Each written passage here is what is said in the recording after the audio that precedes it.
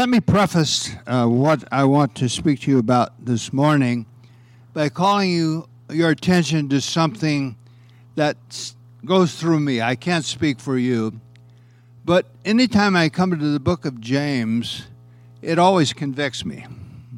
I feel like James is picking on me, and he's pointing out all my flaws. And if I just look at it from kind of the exhortation, the idea that he's correcting my behavior, it's kind of not fun to read. In fact, it almost seems legalistic. And when Pastor Rod was preaching a few weeks back, I was asked to do the blessing at the end. And you know how often you go through scriptures and something that you've overlooked just seems to come off the page. And I hadn't planned on reading this. I had planned something else to close with, but this caught my eye. And I want to preface what I want to talk about in this second chapter by drawing your attention to the last three verses of the first chapter. So James writes, "So don't be misled, my dear brothers and sisters.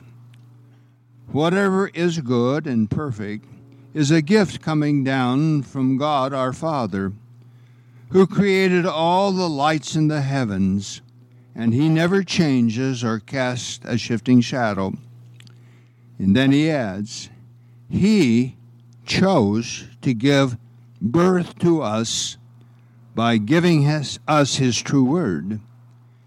And then this line, I'd like you to tuck it away in your heart. "And we out of all creation became his prized possession." That's just an amazing description of who we are to God. And it's good to think of us. It's hard to think of us that way, and especially when we read a letter like this, it kind of points its finger at us and says, boy, you need to fix this. And yet, James, who is the brother of our Lord, the half-brother, and he was late in faith.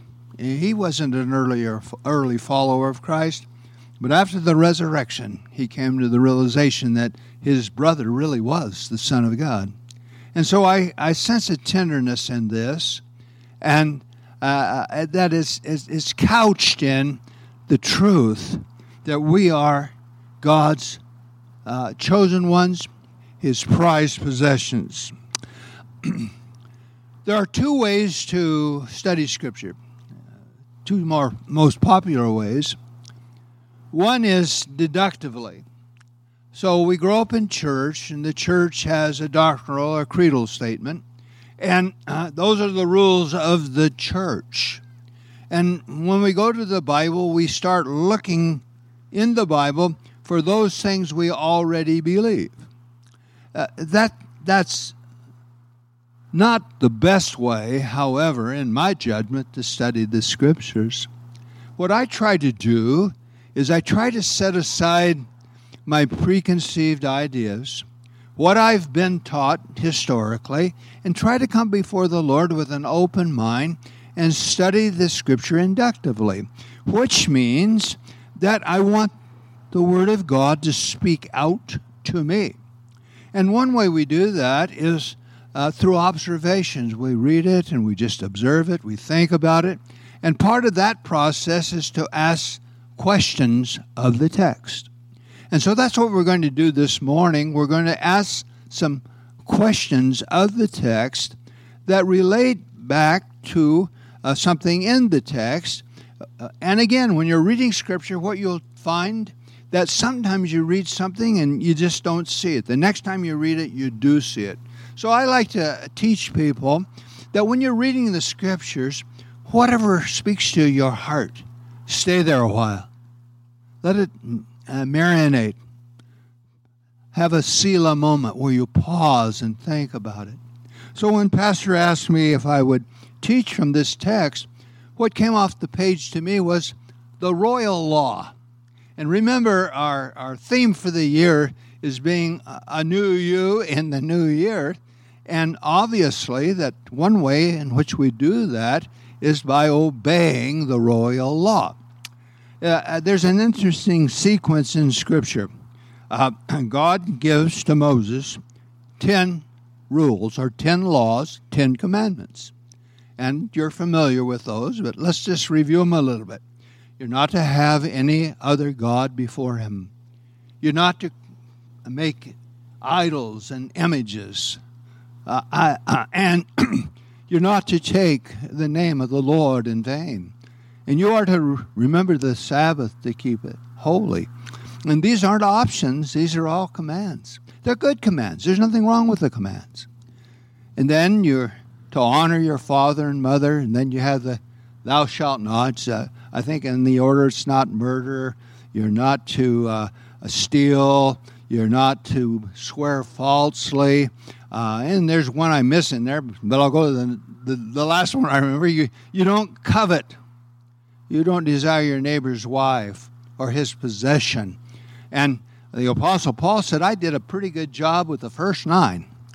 But when I came to the last one, thou shalt not covet, he said something was going on inside of me I could not master. I think we can relate to that. There's just something within us that though we may not outwardly break a law, inwardly we do. Therefore, Jesus gave us the Sermon on the Mount.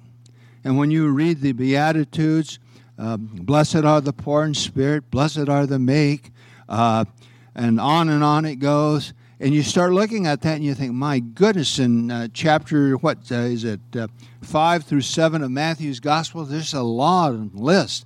And he says, you have to be perfect, even as your Father in heaven is perfect. And then Peter doesn't help us. Peter says, be holy, even as your Father in heaven is holy. I want to tell you, I have holy desire in my heart, and I imagine you do too. However, do you struggle? You try to perform according to God's laws? So then Jesus, he takes the 10 rules that Moses gives, and he condenses it to 2. And he says, you're to love the Lord your God with all your heart, with all your soul, and with all your mind, and your neighbor as yourself. So now we got 10 reduced to 2. Then James refines it a little farther, and then he says that the royal law is this, that we love our neighbors as ourselves. So 3 questions arise out of the text to me. The first question is, what does it reveal? The second question is, what does it require? And then the third question is, what does it restore? So let me read a bit in the text and then we'll talk about it. So beginning in the first verse of the 2nd chapter, he says, my dear brothers and sisters, how can you claim to have faith in our glorious Lord Jesus, our glorious Lord Jesus Christ, if you favor some people over others? And then he gives an example. He says, for example, suppose someone comes into your meeting dressed in fancy clothes and expensive jewelry, and another comes in who is poor and dressed in dirty clothes. If you give special attention and a good seat to the rich person, but you say to the poor one, you can stand over there or else sit on the floor. Well, doesn't this discrimination show that your judgments are guided by evil motives? Listen to me, dear brothers and sisters. Hasn't God chosen the poor in this world to be rich in faith? Jesus said in the Sermon on the Mount, blessed are the poor in spirit, for theirs is the kingdom of heaven. And there's a sense in which we have to come to impoverishment before we see our great need for salvation, our great need for Christ. And so it's a good process. It's a painful process. And then there are those who simply in life don't have what others have. You know, I've been privileged to go to many places in the world, to third world countries, and even if you travel down to Mexicali and across the border, you're immediately impressed with what poverty looks like. And what I've discovered when I'm amongst those people, the Christ followers, they have just wonderful hearts for Jesus. And then when I come back home and I see us, and most of us as Americans are pretty well off, we also have a love for Christ. So it's not a status thing that gives us approval by God, but it's a poverty of spirit, a brokenness before Him. Presently, I'm going through that process. I'm learning how to be an old man. Now, let me share a little story with you. The staff and we pastors, we went away for about a couple of days up in the high desert. And we did a number of things, and one of those things, we went horseback riding. Now, my left knee is very bad, and so I was concerned about how I would get on the horse. I didn't think too much about how I would get off. So with a little assistance, I put my left foot in the stirrup like cowboys do. I grabbed the horn of the saddle and the backside of the saddle, and with my upper body, I pulled my leg up over the horse, and there I was mounted. I'm on the horse. Now, she was a very nice horse. She was old, about 13, 14 years old, and so we went on the ride, which meant that we walked the horses for probably 3/4 of a mile or something like that. I don't know how far we went. So we come back into the arena where we're to dismount, and when I twist my knee out, it always gives way. So I'm thinking now, when I swing my leg over this saddle, my knee's going to give out. So I got to figure a way off this horse. So the wrangler comes over, and he's going to help me. So I said, what do you think if I just put my right leg over the horn of the saddle, and I'll just slide off and you catch me? So we have 200 pounds of man airborne. A little bit too much for the wrangler to catch, and so I find myself in the dirt. Totally humiliated, not hurting, but humiliated. And I'm reasonably sure that Pastor Rod and the gang will pick on me. They should. Anyway, I'd pick on them. I can tell you that right now. So my task is to lead the horse. And we're last in line, and then the wrangler's going to do his job with each horse. So that takes a little time. So I'm holding the horse reins in this hand, and she's behaving all right. And I relax it a little bit, and she starts twisting her head like this. So to calm her down, I reach over to pet her nose. And she just gets real still. And she likes that. I figure she likes that. So I quit stroking her nose, and she starts swinging her head at me. So I reach over and pet her nose, and she just calms right down. And I thought, this horse is no different than my daughter's little Yorkie. It just wants to be petted. So I hugged the horse. And I realized, this is a huge animal, but it's been broken to the bit, and it's learned to be submissive, and it finds a certain joy in its submission. Okay, how does that apply to me? In a physical sense, I'm learning to be submissive to others and to appreciate their help. It's not natural. I'm very independent by nature. I've always pretty much had my own way as far as physical things are concerned, but not anymore. There's a spiritual lesson for us, because in this text, we can't do what this text says unless we're really broken to the bit. So let's go on down in the text and see if we can ask some more questions of it. Up here, I fight the wind. I fight poor vision. It's a mess, but we're going to make it. So here we go. Let's pick it up in the 8th verse. Yes, indeed, it's good when you obey the royal law as found in the Scriptures. Love your neighbor as yourself. But if you show favor, but if you favor some people over others, you are committing a sin. I should read that again. Ron Williams, when you show favor to one person and withhold it from another, you are committing a sin. You see, what we have to do is we have to admit our behavior is sin. If we call it any other thing, we can rationalize and say it's okay. But once you say it's a sin, then you say, well, God, you don't want that in my life. I need to repent. I need to turn from it.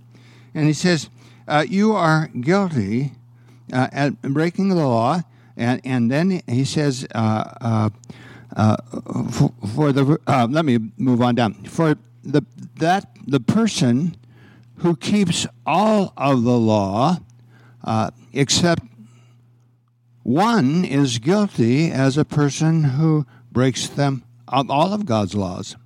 And then adds, for the same God who said, you must not commit adultery, also said you must not murder. So if you murder someone, but do not commit adultery, you have still broken the law. And then the last couple of verses here. So whatever you say or whatever you do, remember that you will be judged by the law that gives liberty.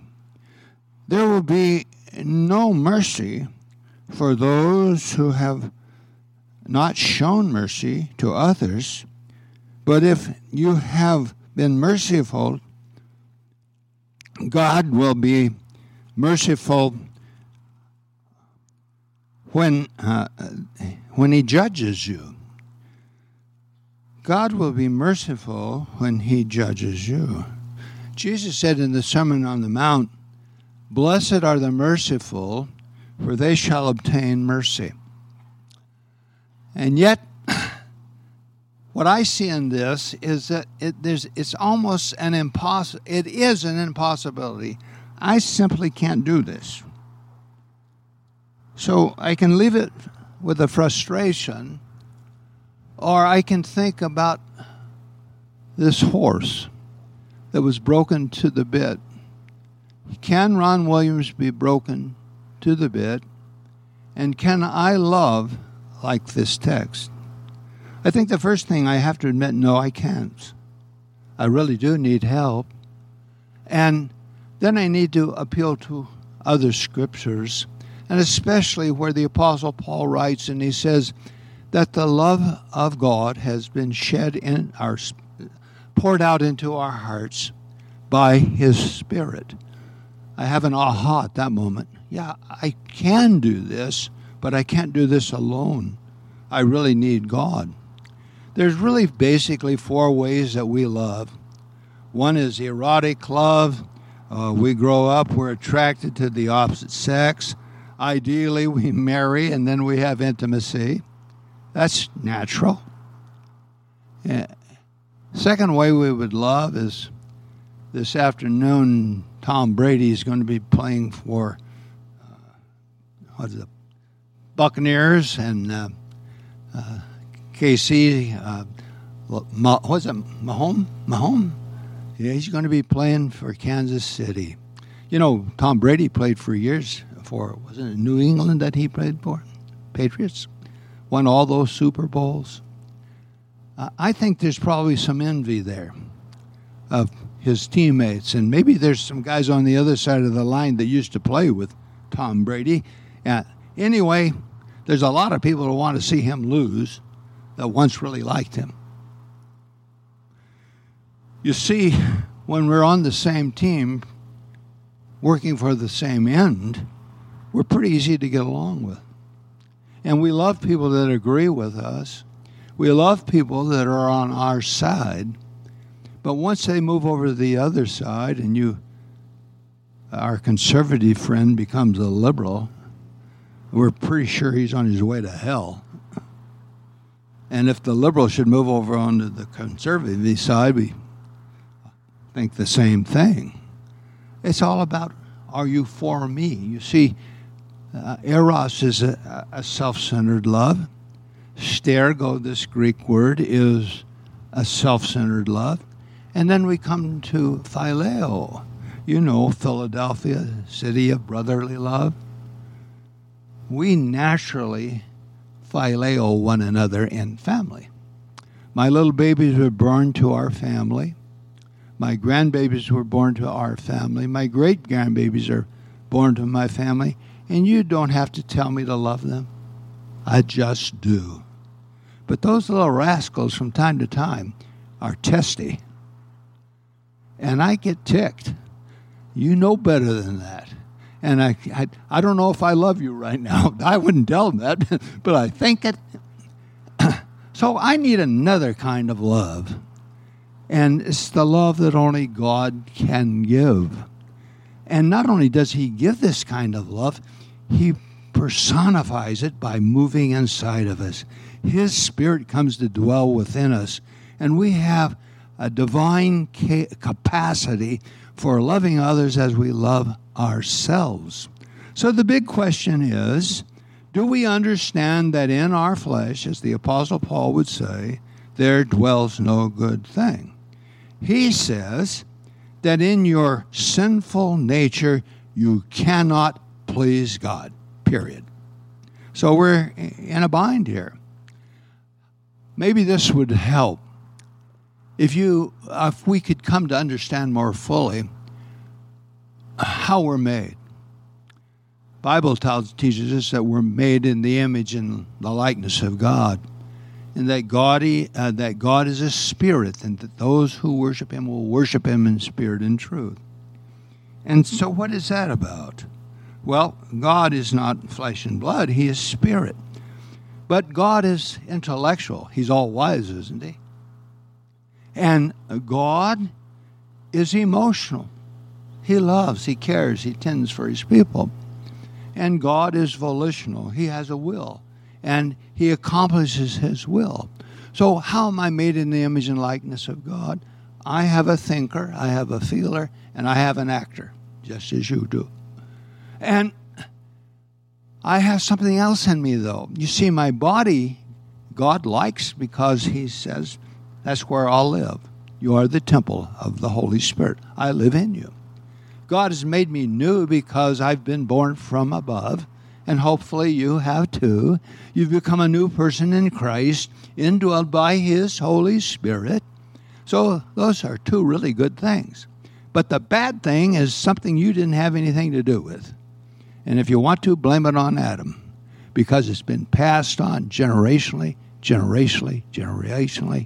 and that is we have a self-centered, sinful nature that puts me number one.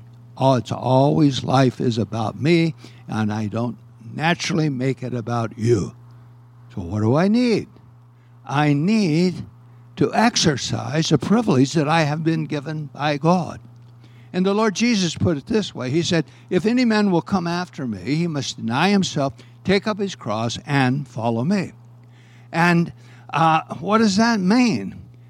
Well, Paul would say this way, I die daily. And what is Jesus and Paul teaching us? They're saying to us, you got to kill the old man. But the problem with the old man is you kill it, but he won't stay dead. And that's not going to happen until Jesus comes again, or we check out and we go home via the box, okay? That's the only way that can happen. So we're in a fierce battle. And one of the things we're talking about as a staff, a pastoral staff and leadership staff, is we're called to spiritual warfare. And we think of the war being out there someplace. I'm telling you, the war for Ron Williams is right inside of him. And it's, will I surrender to Jesus Christ? Is confessing him as my Lord just, a mandatory act? Or is it something that arises from the heart? It's just, no, I've made a mess of my life, and when I'm in charge, bad things happen. But when you're in charge, Lord Jesus, good and wonderful things happen, and I'm able to love my neighbor as myself. Well, let's just reflect on this for a little bit. Let me ask you a couple questions.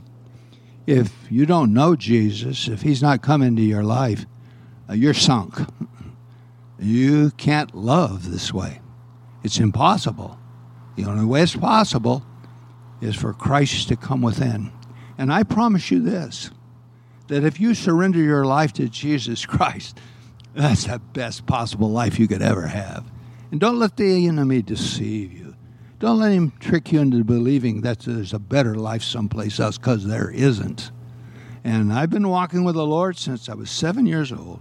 I'll be 82 my next birthday, and I can tell you this, Jesus has never done me wrong. The best thing I ever did was when I was a little boy, and I said, Lord Jesus, here I am. Take my life and use it.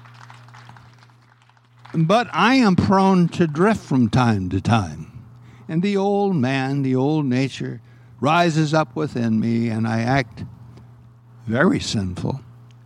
I have only to say, Lord Jesus, forgive me, cleanse me, restore to me your spirit, your salvation, that I might really find joy in you. And that's simply aligning myself with what God wants for me, coming back to the place where it's more than just lip service, but it's, yes, Lord, you are Lord, Lord of my life. And there's a refreshing, a restoration that happens, and where we've been separated and alienated from others, restoration becomes profitable, and we find a life of joy and peace in the Holy Spirit. And so, Lord Jesus, we thank you for the conversation this morning. We've asked some important questions of the text. What does it reveal to us? What does it require of us? And what does it restore? And so we give glory to you, and once again we offer our lives in service to you and give you our love and gratitude. Amen.